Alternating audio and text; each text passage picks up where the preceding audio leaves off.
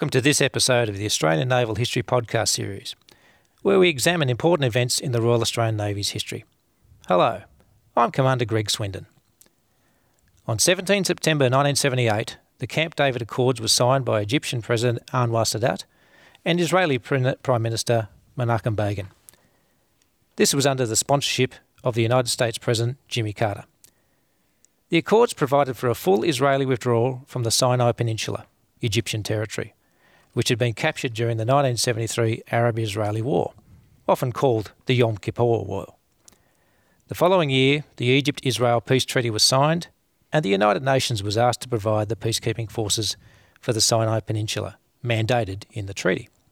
However, Russia, at Syria's request, vetoed this option.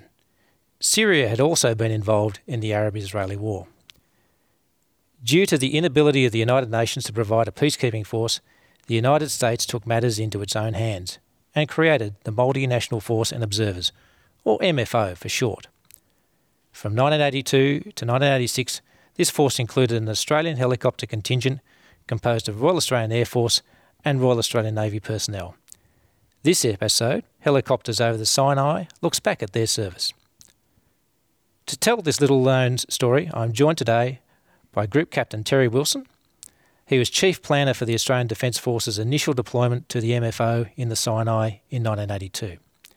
He was also the first commander of the Australian contingent to the Multi-Force and Observers, and as such, commander of the combined Australian-New Zealand MFO Rotary Wing Aviation Unit from March until early November 1982. And also joining us online, Mike Galvin, who served as a Navy helicopter pilot in the Sinai in 1983. Later in his career, he was the flight commander in the frigate HMAS Canberra and retired from the Navy as a lieutenant commander in 1989. He then joined Qantas, serving for 31 years, becoming a 767 and 747 captain, and finally head of fleet operations for the airline. He retired from the airline in 2020 and is a fellow of the Royal Aeronautical Society. And also joining us online, Graham Lunn. Graham is a Naval College classmate of Mike Galvin and also flew in the Sinai in 1983 and 1984. Later in his career, he had exchange service with the Royal New Zealand Navy. In 1985, Graham did a dissertation on the Anzac Rotary Wing Aviation Unit in the Sinai as part of his Master of Letters in the University of New England. Later, Michael retired from the Navy as a Lieutenant Commander in 1989. He then joined British Airways, initially flying 737s, and he was at the time the flight standards captain for all 7 British Airways fleets, including the Concorde. Like Michael, he was also a 747 captain and is now flying the 787 Dreamliner. Welcome, gentlemen. First up, to further set the scene, Terry Wilson. This was not the first time the Australian Defence Force had flown helicopters in the Middle East. Can you briefly explain the earlier mission? Yes, the earlier mission was our contribution to the United Nations Emergency Force 2 operation in the Sinai. It was based in Ismailia, the headquarters in Ismailia. We were in Ismailia, also on the Suez Canal at Al Gala airfield. The ADF provided 4 Iroquois helicopters and about 46 personnel, and we operated in support of the battalions that were operating in the buffer zone that had been set up under the terms of the treaty. That buffer zone was just to the east of the Suez Canal, running north to south from the Mediterranean downwards. It was about 40 kilometres wide at its widest point and about 260 kilometres long. Our tasks there were mainly in support of the battalions in that buffer zone that were making sure that the terms of the disengagement agreement between Egypt and Israel after the Arab-Israeli War of 1973 were being observed. So we supported the battalions in the zone that had set up observation points, checkpoints, and were carrying out reconnaissance in that buffer zone to make sure the terms of the disengagement agreement were being met. The battalions were from the north. We had the Swedish battalion, the Ghanaian battalion, Indonesians and the Finns.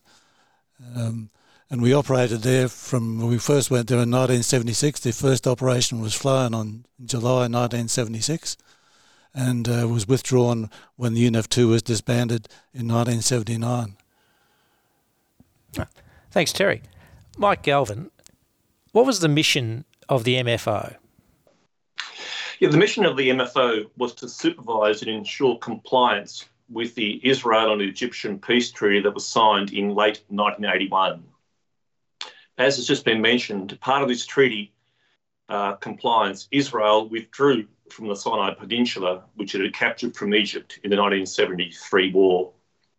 And to help ease the anxieties, in particular on the Israeli side, the region was divided into 4 security zones. 3 in the Egyptian Sinai area and 1 very small zone in Israel. El Gora, which was the name of the village in the northeast Sinai where the MFO was headquartered, was less than 2 hours' drive from Jerusalem. Hence, one can understand the concerns Israel had from handing over all that territory. Each of the 3 Egyptian zones had a restriction on soldier numbers and military equipment allowed in that zone. Lower numbers in the zone closest to the Israeli border. And to ensure these limitations were being complied with, soldiers from some of the 11 participating countries patrolled the zones on foot. There were also observers, the O in the MFO, in the form of US State Department civilians who inspected Egyptian bases, installations and outposts to ensure compliance with treaty numbers. These officials wore bright orange jumpsuits, and part of their mission was to report to both parties the results of their inspections. And the Rotary Wing Aviation Unit was formed by a combined Australian and New Zealand contingent and provided helicopter support to the force in the form of 10 white-painted UH-1H Iroquois helicopters. Thanks, Mike. Graham, noting that this was not a United Nations mission, what was the MFO's organisation and who actually led it? Well, of course, once Russia vetoed in the Security Council it becoming a UN force, the US sponsored the formation of a multinational force. It was thought to be a requirement to make this civilian-led. Fortunately, they had a retired US diplomat, Mr. Lehman Hunt, who had been in charge of the Sinai field mission. So he was tapped to be the head. He set up initially working in Virginia, but not too long after that, the Italian government offered to host the headquarters in Rome. So he moved him and his staff to Rome. They had liaison offices in Cairo and Tel Aviv. It was held necessary to have the military head of the force to not be the same nationality. So there was never going to be a US military general in charge. They managed to get a Norwegian general, General Bull Hansen. And he actually had some experience in the area because as a young junior officer, he'd been in the Sinai and UNEF I back in 1956 and 1957. He set up the military headquarters in El Gora, probably about 100 officers and other ranks in that headquarters. Then within that headquarters, of course, was the air advisor who would task us in the Rotary Wing Aviation Unit. Thanks, Graham. Terry Wilson, as mentioned before, you were involved in the early planning for the MFO mission. What were some of the considerations and what was the size of the contingent that Australia provided? And how did they actually get there? That's a very interesting question. The main thing about the initial planning was that I found was the influence of politics on the military planning. It was quite an interesting time in that the Fraser government had announced that to provide an air unit to the MFO in about October 1981, and but they made it conditional on the participation of what became known as the EC4, which was the European Community 4. There was Britain, the Netherlands, Italy, and France. Now, there'd been some diplomatic problems with that because the Israelis weren't prepared to accept those EC4 initially because they'd made some extra conditions that didn't fit in with the peace treaty that had been signed between Israel and Egypt. They were talking about the Venice Declaration and the self-determined for Palestinians, and the Israelis were having none of that, so that delayed the final decision on Australian participation. In fact, we couldn't have any contact with the MFO until an MFO party eventually came out on the 4th of February 1982. Now, to give you some idea of the timeline, Admiral Sinnott was the chief of the Defence Force staff at that stage, and as the chief planner, he'd given me a couple of givens. And the first was that we were to use HMAS Tobruk to take helicopters over to the Sinai if helicopters were involved. And he said it was also going to be a joint unit. So, given that the MFO also had some deadlines, we had to be in the Sinai by the 20th of March, and we had to start operations on the 25th of April. So here we are on the 4th of February, not knowing what we're sending, meeting with the MFO. So eventually they in that meeting, which lasted 2 days, they asked for 12 helicopters. We said we convinced them that they only needed 10 based on our previous experience. And we'd already had discussions with the New Zealanders, and we knew that they were prepared to provide 2 and some people. And we had a pretty good idea of what size their contingent would be. So from there, we went into a frantic planning phase. So with the Tobruk, we had to have the helicopters there by the 20th. So that meant that Tobruk had to leave on the 18th of February. So here we are on the 4th, just starting some serious planning to get the organisation underway. Sounds like it was a pretty busy time then. It was very busy, and the other thing we hadn't done is we hadn't done a recce of the Sinai, and then we suddenly got permission to go for a recce, so I went off on a recce in that time, and we also had to form a joint unit. Instead of splitting off another unit because it had to be a joint unit, we formed a new unit, which was principally Air Force, but we'd also been talking with Navy about their contribution, and they had given us a good idea of what they would provide, and also the Army. The tasks we were given were the helicopter operations, but we were also given a task of manning the Flight Operations Centre and doing the flight following for the MFO, for all the MFO aircraft from the North Base. And we also had to operate a fuel distribution and fuel quality control system for the North Base. So that determined some of the people that we needed. In the end, from the Navy side, we ended up with, on the first deployment, we ended up with 4 helicopter pilots, 4 Iroquois people with Iroquois experience, helicopter air crewmen. We had 2 air traffic services specialists and 2 other technical specialists. Yeah. You mentioned the New Zealanders. I'm boldly assuming the New Zealanders were incorporated in this unit. Well, they were. Once we got over there, that was an interesting situation. We ended up with, we had 99 people and 8 helicopters, and New Zealanders had 30 people and 2 helicopters. The New Zealand contingent commander, Noel Roger, always said that I gave him a carton of beer and he gave me 30 people and 2 helicopters. Sounds like a fair trade to me. Mike Galvin, the Iroquois helicopters which you operated were made famous in the Vietnam War. Can you tell us a little bit about the helicopter itself? Yes, certainly. So the Bell UH-1 utility helicopter started off as a single-engine helicopter, 2-bladed main rotor and tail rotor. It was first introduced into the US Army in 1959, and it was the first turbine-powered helicopter produced for the US military. At that time, the US military was designated all of helicopter variants with Native American names, hence the name Iroquois. Over the 30-year production period of the E helicopter, some 16,000 of these aircraft were produced, and over 7,000 did see service in Vietnam. And the first variant of the Iroquois was the UH-1 Alpha model. And then models were produced and improved right up to the late 1990s with the Yankee model. The November model was one of the more interesting variants in that it was the first twin-engined Iroquois variant. The Rotary Wing Aviation Unit in the Sinai operated the UH-1H, the hotel model aircraft, which in Australia had been in service with the Air Force in 5 Squadron and 9 Squadron. At the same time, Navy's HC-723 Squadron at Nowra operated the Bravo model. They had 7 in total. And the H model was a much sturdier, more robust model with an additional 1,000 pounds weight, an upgraded Lycoming engine producing around 30% greater output. It also had a much larger cabin, allowing greater flexibility in troop transport and medevac operations.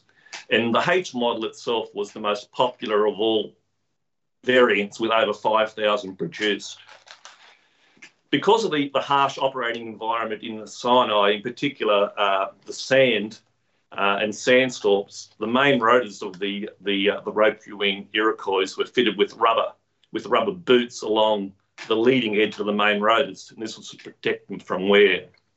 And in addition, at the completion of every flying day, an internal engine wash was carried out to preserve the engines from the issues of corrosion and degradation caused by the sand ingestion that we encountered every day during flying operations. So all in all, it was the perfect helicopter for that particular role. Thanks, Mike. Graham Lunn, we've heard that the New Zealanders mentioned, but what about the other nations that were involved in the MFO, and what assets did they bring? Okay, well, obviously it was important, like any multinational force, that it's broadly based.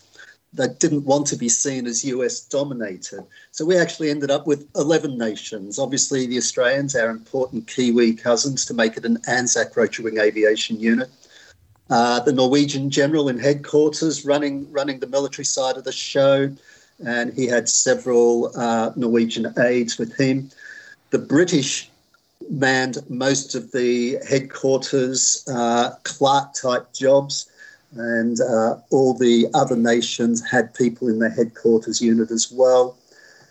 The major troop elements were infantry battalions, and they were Colombian, Fijian, and the US in the south. They were light infantry battalions, only about, certainly for the Fijians and Colombians, about 500 each.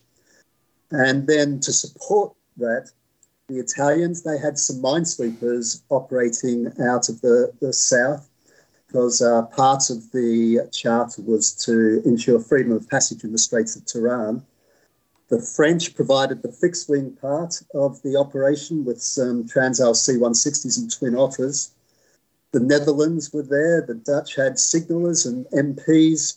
The Uruguayans provided transport and heavy engineering. And, of course, there was the Civilian Observer Unit. That was some sort of 25, as Mike says. We called them Agent Oranges because of their bright orange uniform. And they were US State Department secondment people or retired US military people. Yeah. So a fair mix of people. I think the Canadians might have been in UNF too. Was there a Canadian unit involved in the MFO? They were asked several times by all the major players. Certainly Egypt and Israel and the US were keen for them to contribute, but they didn't until we left. They, in fact, basically replaced us when Australia eventually withdrew from the multinational force and observers. Oh, thanks, Graham. Turning now to the MFO's operational service, Terry, you were the first Australian contingent commander. What were your challenges in establishing the operations? You've already mentioned the very short planning timeline that you had, but once you arrived, what was the scene? Well, we arrived the force commander termed the period that I was there the Klondike period, and that says it all. Obviously, the whole MFO organisation had been set up in a reasonable hurry, been set up pretty well, but when we got there, there was still a lot of construction going on. Things weren't ready. A lot of the support things weren't ready. For example, when we arrived, the main body arrived by a 707 at Tel Aviv Airport, Ben Gurion Airport, and I made the mistake of driving them down through Tel Aviv to show them the beaches on the way. And I'll mention why that's a mistake in a moment. But when we got there, we found out that some of the accommodation wasn't ready, and we ended up with mixing the officers in with the other ranks' accommodation so that what was supposed to be two-man rooms became three-man rooms and things like that. So that was the first sort of thing. There were problems with all sorts of different things, communications, the water supply to the base, various other elements. The catering was initially was good when it was being run by the construction organisation that was still there building things, but when the E-Systems took over, they were the contractors that had been chosen for some of the support functions. the catering went really bad, into the stage where we had to go onto combat rations, and that caused us another problem because we eventually had a fire where we'd taken all our spares, about 90 days worth of spares with us, and we had them stored in a 40 by 20 tent on the airfield because our hangar wasn't ready. That was another thing that wasn't ready. It was supposed to be ready. And anyway, we had Senator Susan Ryan visiting us on the 10th of April, and we put on a show for her because the whole thing went up in flames. The whole tent went up in flames, and we lost all those spares, which ended up setting us back a little bit more as we progressed further on. But as far as the actual operations went, the start was very smooth. I mean, we'd unloaded the helicopters from the Tobruk. The main body arrived. We got up to the Ashdod wharf on the 21st. Had 8 helicopters lined up on the wharf, and we had an Israeli Defence Force liaison officer with us. And he said, "Have these been run since they've come off the Tobruk?" And we said no, and he said they'll never all get going. So we proved him wrong and flew the whole 8 helicopters down to Etam as it was then. So you flew the helicopters directly off the wharf? Directly off the wharf, yep. Somewhere I've got a good photo of the Tobruk lying off the end of the wharf taken from my helicopter as we departed. But so from there on, we started operations, in fact, on the 23rd. Flew our first missions on the 23rd of April. And initially they were aimed at familiarising us with the area. And we had some challenges with the weather, of course, at that time because it was the calm scene season. There were dust storms. And we knew that we had a medevac task coming up. We had to be prepared for that. So we had to get to know, particularly Zone C, where all the battalions were based, very well. Because we could be having to do night medevacs and that thing. So we concentrated on preparing for that. And that went quite well. We were hampered a bit by the Israelis at that stage because they still owned the Sinai, if you like. And they put some restrictions on us that meant we had to give them 48 hours notice of flights to get clearances. They tended to harass us at times. I remember flying up from the south, from down the Sharm el-Sheikh area along the Gulf of Aqaba, and we were only at about 250 feet, and we had 2 A4s came to us head on and flew directly underneath us. A4s, they're the Skyhawk fighters, yeah. That's right, yep. And we had sort of several instances of them harassing us like that. Yeah. So with the medevacs, the medical evacuations, where were you taking people? Were they going to hospitals in Israel? Initially we were taking people to hospitals, at the hospital in Tel Aviv, and sometimes, depending on where it was in the zone, we'd take it to the hospital in Eilat. But once the Egyptians took over on the 25th of April, they were not keen for us to take anybody over to Israel, and they were insisting on we take them to Cairo, but we said that's not practical. So what we were doing was bringing them to the North Base, or sometimes we might have taken them to the Egyptian hospital at El Arish. Mike, many people have heard of the Sinai, but they're probably not familiar with where it actually is and how big it is. Can you give us a quick explanation of the geography and climate and how that also affected flying? Yes, certainly. So the Sinai, it's a triangular-shaped territory bounded on the west by the Gulf of Suez and the Suez Canal, and on the east by the state of Israel and the Gulf of Aqaba. To the north lies the Mediterranean Sea, and to the south the Red Sea. And the tip of the triangle is to the south at a place that's now called Sharm el-Sheikh. And Sinai is basically a land bridge connecting Africa with Asia, some 220 kilometres wide and about 390 kilometres long.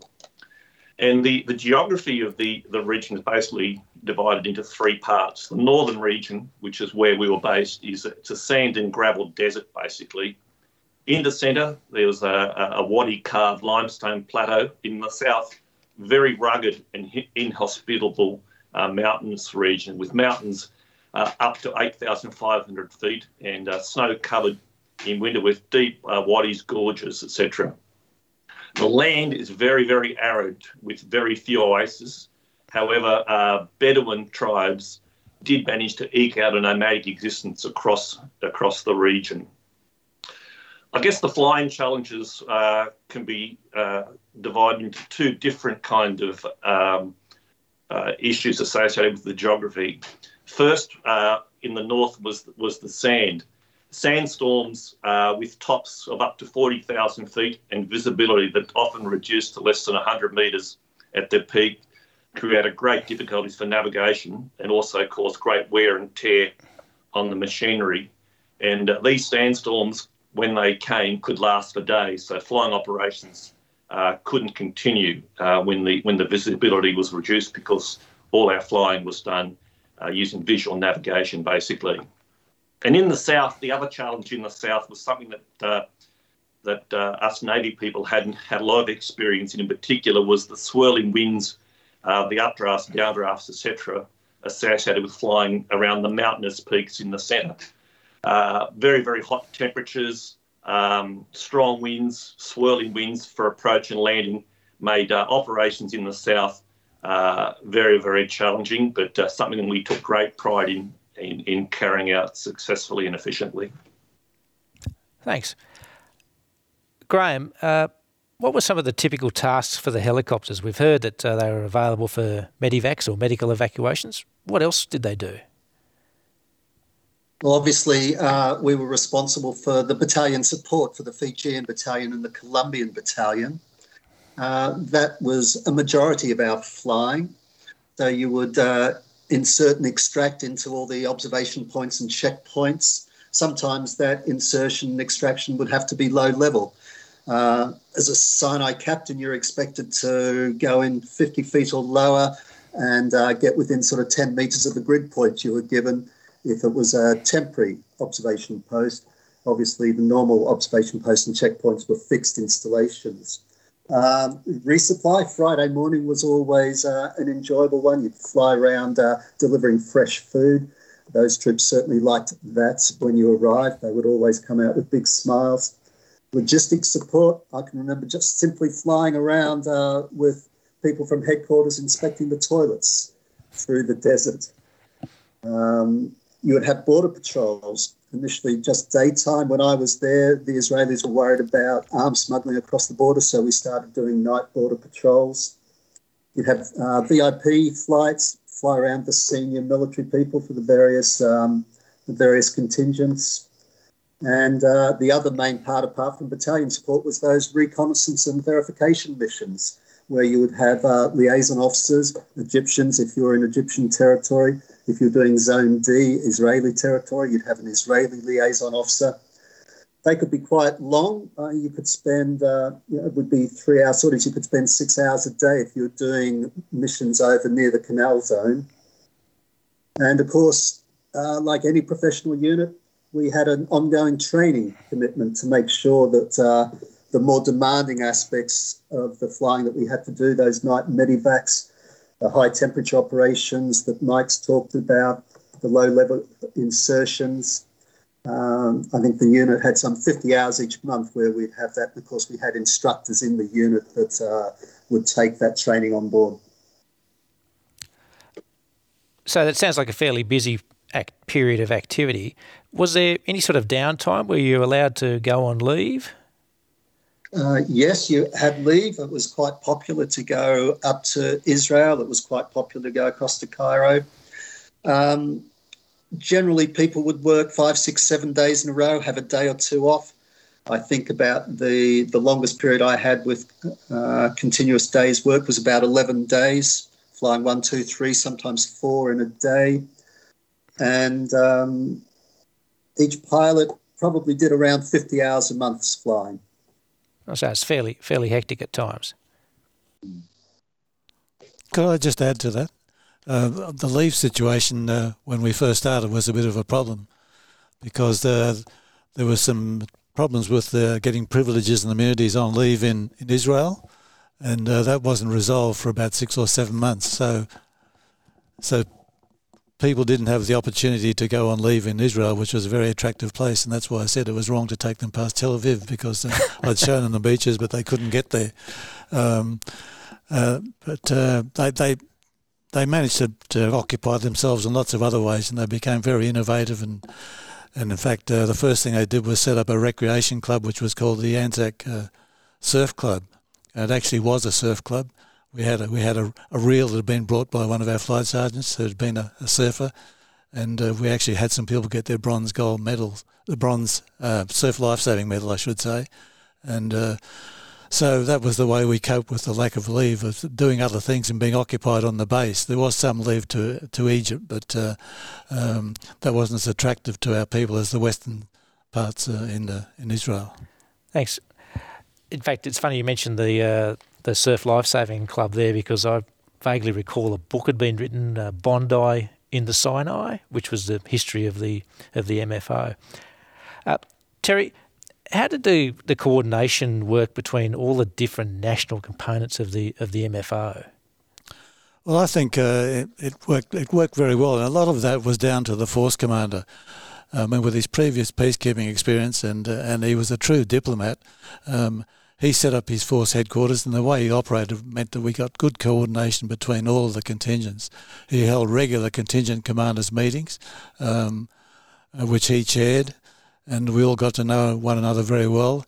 9 of the contingents were based on the North Base, so that was another opportunity for us to get to know one another well face to face, the contingents, and the contingents mixed, and that was contingent in the social scene as well, where the contingents did a lot of mixing and were invited to one another's messes, particularly the battalions, the Fijians and the Colombians were very hospitable.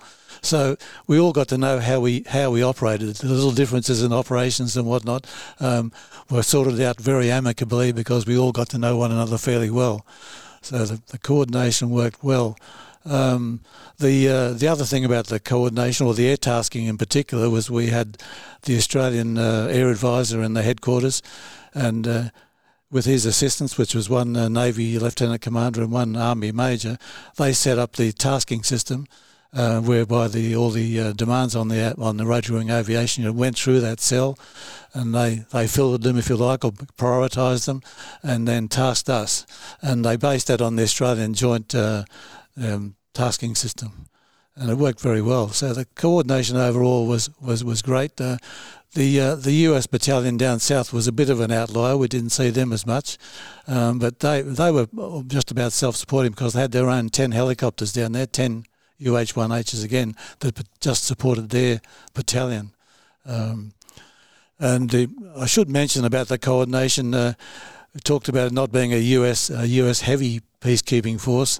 The Chief of Staff to the Force Commander was a bit different to the Force Commander. He was a US Army Colonel, and he had some previous aviation experience. And unfortunately, he thought the whole peacekeeping force should be run a bit like a brigade, and that situation didn't quite work, whereas the Force Commander managed to sort that out. But we spent quite a lot of our time trying to tell the Chief of Staff that there were other ways of conducting flying operations other than the way they were conducted by the US Army. So he tended to try and interfere with our operation quite a lot, but the Force Commander managed to handle that quite well, and it didn't affect us all that much. Oh, so good Force Commander keeping his Chief of Staff under control. Yeah. Thanks. Mike, what was it like working in a predominantly Air Force unit, and were there any differences in approach that you can recall? Just before I answer that particular question, I might just go one step further with what Terry was just mentioning about the operations of the US versus the Rotary Wing Aviation Unit in the north. The Australian and New Zealand contingent was far more experienced in helicopter operations than the US Army. Most of their pilots were non-commissioned officers with very, very little experience, and they did suffer a number of casualties and accidents during the time that I was there, and throughout the whole period of Rotary Wing Aviation Unit serving, we did come out accident-free. So one other slight difference operating between our forces and the US forces to the south. But as Terry mentioned before, the total size of the Rotary Wing unit was just over 100. And around 20 pilots, so 12 RAF pilots, 4 Royal New Zealand Air Force pilots and 4 RAN pilots. And the RAN pilots were all junior lieutenants, not that long out of basic helicopter flying training. And checking my logbook the other day, I noted that my total flying experience was around 500 hours when I started in Sinai. And as many may or may not know, all Navy pilot training in Australia had been conducted by the Air Force, and this included our helicopter conversion course that was run by 5 Squadron at RAF Fairburn. So the Navy pilots who served in the Rotary Aviation Unit all had friends in the Air Force and colleagues that they had previously known. So this made the relationship a very close and productive one, where, to my knowledge, there were no issues at all. We basically wore a very similar flying suit and just got on with our business. In addition to the pilots, as also was mentioned by Terry, a number of other roles were covered by REN personnel from air crewmen to ATC officers and some safety equipment specialists. And just to mention a couple in particular, when I was across there, we had a leading seaman air crewman by the name of Terry Garside, who continues now to serve, has become a commissioned officer and is currently the Fleet Aviation Officer.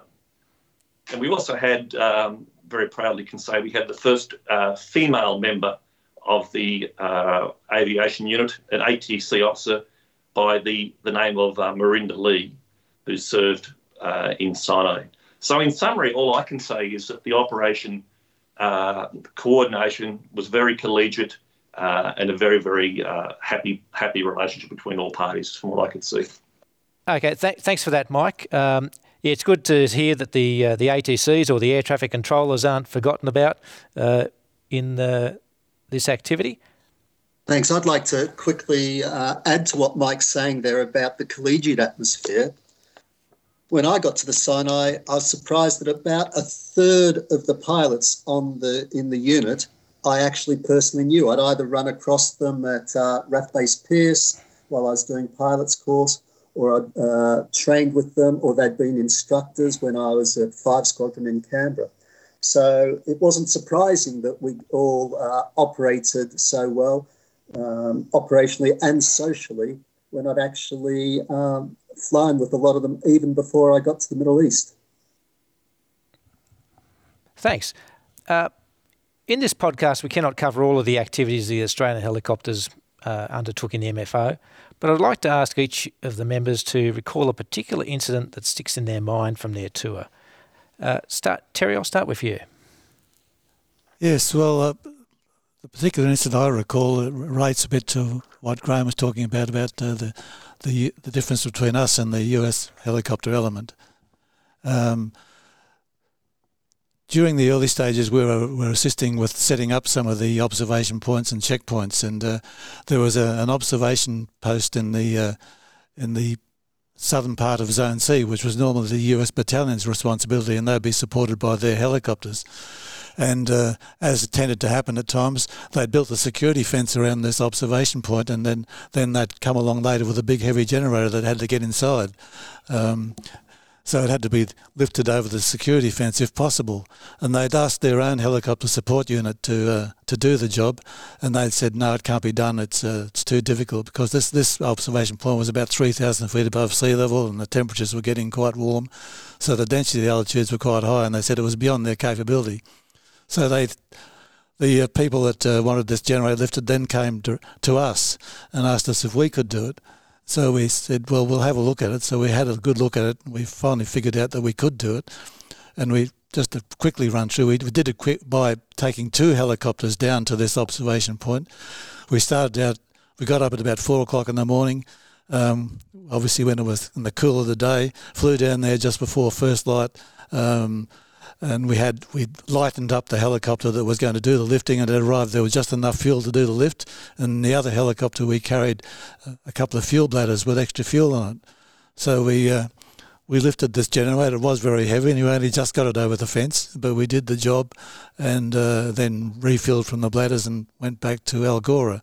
So that was just an example of an incident or a job that we did that established our reputation as being the people who can do the job and do it safely. Yeah, just get the job done. Yep. Mike, what are your thoughts? Look, I have many fond memories and of my time in Sinai, but one of the absolute highlights to me was an opportunity to fly a mission of observers down to the southern town of St. Catherine, located at the foot of Mount Sinai in the southern part of the peninsula.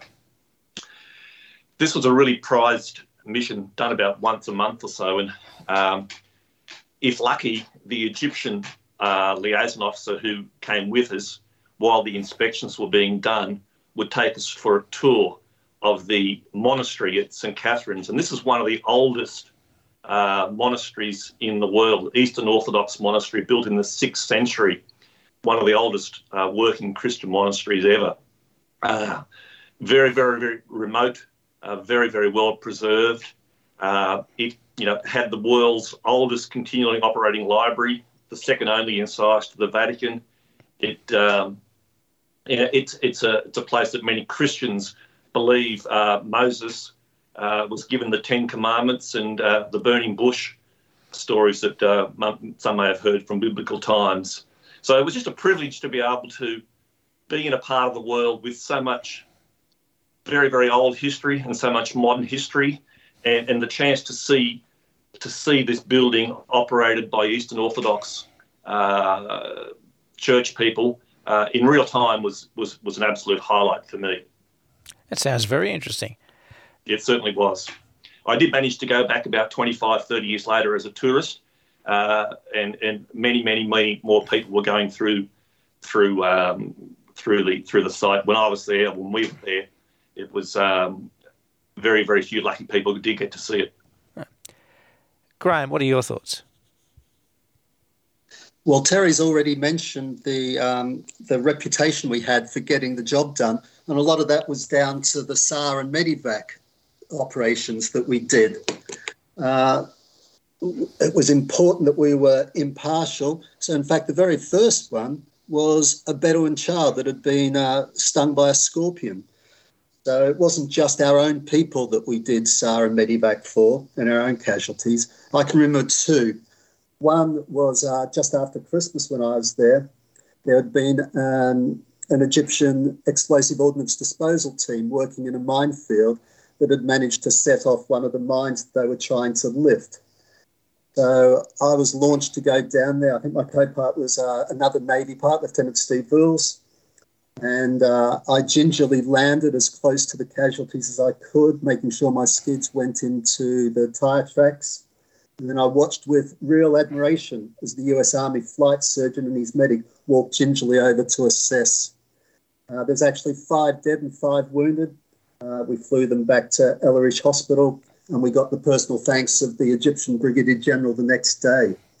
And then for the Israeli side, there was actually an incident where a flight of A4 Skyhawks again had been running down the coast, meant to turn left and go down just inside the Israeli border in Zone D. One of them didn't. We still don't know what happened. He carried on, eventually crashed. One of our checkpoints saw the crash. It was nighttime. So I hit it off. I had an Air Force first officer this time. An Israeli aircraft overhead would drop a flare. As he dropped the flare, we'd dive down into a wadi, down to about 50 feet, and search the wadi looking for the crash site and hopefully looking for the pilot. And then as soon as the flare went out, we'd quickly level and pull up out of that wadi. And that certainly earned a lot of gratitude from the Israeli unit involved. They actually invited us over the following month for a presentation at their base. You mentioned SAR. What does that acronym stand for? So Medivac, of course, is medical evacuation, SAR, search and rescue. By this stage, when I was there, 83, 84, we would have 2 aircraft, 2 search and rescue aircraft available 24 hours a day with 2 crews on standby. Oh, thank you. Now, no podcast about the MFO would be complete without discussing the tragic assassination of the first MFO chief, Mr. Lehman Hunt, in Rome on the 15th of February 1984. Mike Galvin, what were the circumstances and why was he killed? Yes, it certainly was a tragedy. Lehman Hunt, who was mentioned earlier, was the first Director General of the MFO headquarters in Rome, Italy. And 15th of February 1984, he was driving home to his house where he lived in Rome in an armoured car and was attacked by 3 gunmen with automatic weapons. None of the bullets actually pierced the car, but one of the assassinators leapt up onto the boot of the car and was able to get a bullet through the back glass, between the glass and a seal in the back window. One shot came through and he was killed almost instantly. And this was an assassination attempt by a group called the Red Brigade, which was active all over Europe at that time. In fact, there were quite a few different terror groups at the time. It was a left-wing communist group. But the death of Lehman Hunt wasn't the only tragedy that befell the MFO. There was a couple of Iroquois accidents that the American forces encountered, but the biggest one and the worst one was one of the worst aviation disasters of all time, and an absolute tragedy. It was Arrow Air Flight 1285, and what it was a DC-8 that was repatriating the American forces. They did their 6-month rotation like us. The 101st Airborne, which is one of the elite American divisions, was being repatriated after their time back to the US in this old DC-8 that was chartered. And they flew from Cairo to Cologne, onto Gander in Newfoundland. And during their refuelling stop in Newfoundland, it did start to snow. The aircraft was refueled, reloaded. They all jumped on board. And after takeoff, less than half a mile from the airport, the aircraft crashed on takeoff, killing 248 American military forces and all 8 crew. And this was a result of ice contamination on the fuselage, the leading edge, and also the fact that they use standardised weights, which is normal in aircraft operations for passengers, rather than weighing them, but they grossly underestimated the weight of the aircraft. So, yeah, an absolute tragedy of the whole division being wiped out in one tragic accident. And that accident in Canada was the most horrific accident they had in Canada for many, many years. Terry, as mentioned previously, Australia withdrew its helicopter contingent. Why was that, and what was the later involvement that Australia had with the MFO? The original commitment of the Fraser government was for 2 years, and that went from April 1982 to April 1984. And in that period, of course, the Hawke government came to power, the Hawke Labor government, and part of their election platform was to withdraw from the Middle East, but they were convinced to leave the contingent there until the end, till the April 84 deadline. The MFO, of course, was very keen to keep us, as were the receiving states, Egypt and Israel, and a lot of pressure came on the government to keep us there. And eventually the decision was made, after New Zealand made a decision to extend the Australian contingent to April 1986. There was no further commitment after that, and so the contingent was withdrawn.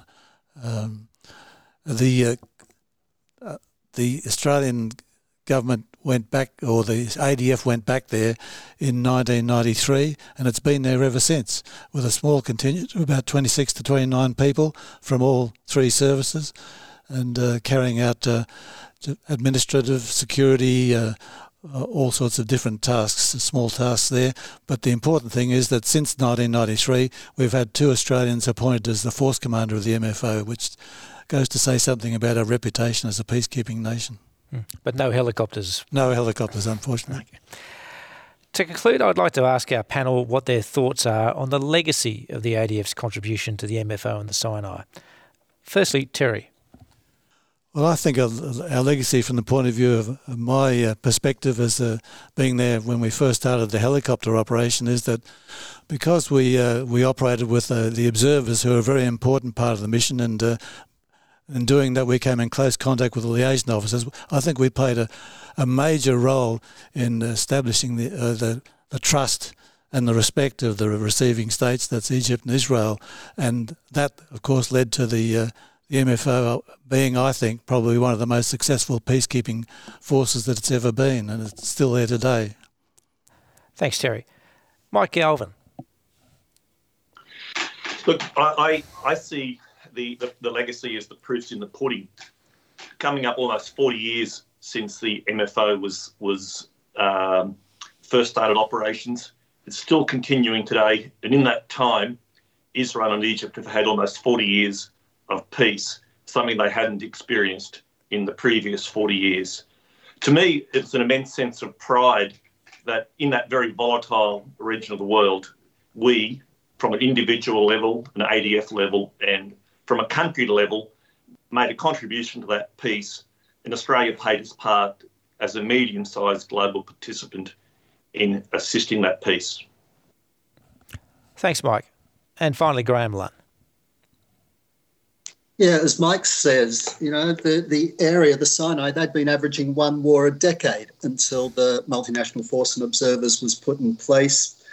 In 1981, before Terry took the first unit there in early 82, the formation and deployment of the unit had actually been the major foreign policy and defence debate of 1981 in Australia. So for me, the legacy was that a recognition by both the politicians and the Australian public that while it might not necessarily have been in Australia's immediate strategic interests to be there, it was definitely in its diplomatic interests. And to be a middle power, you need to put people on the ground. Thanks, Graham. Sadly, that's all we have time for. My thanks to Terry Wilson, Michael Galvin and Graham Lunn. This podcast is produced by the Naval Studies Group at the University of New South Wales. Its production is supported by the Royal Australian Navy's Sea Power Centre, the Australian Naval Institute, the Naval Historical Society of Australia and the Submarine Institute of Australia. Thank you for joining us, and if you like this episode, please rate it on your podcast app so other people can learn of the Australian Naval History podcast series. Goodbye for now.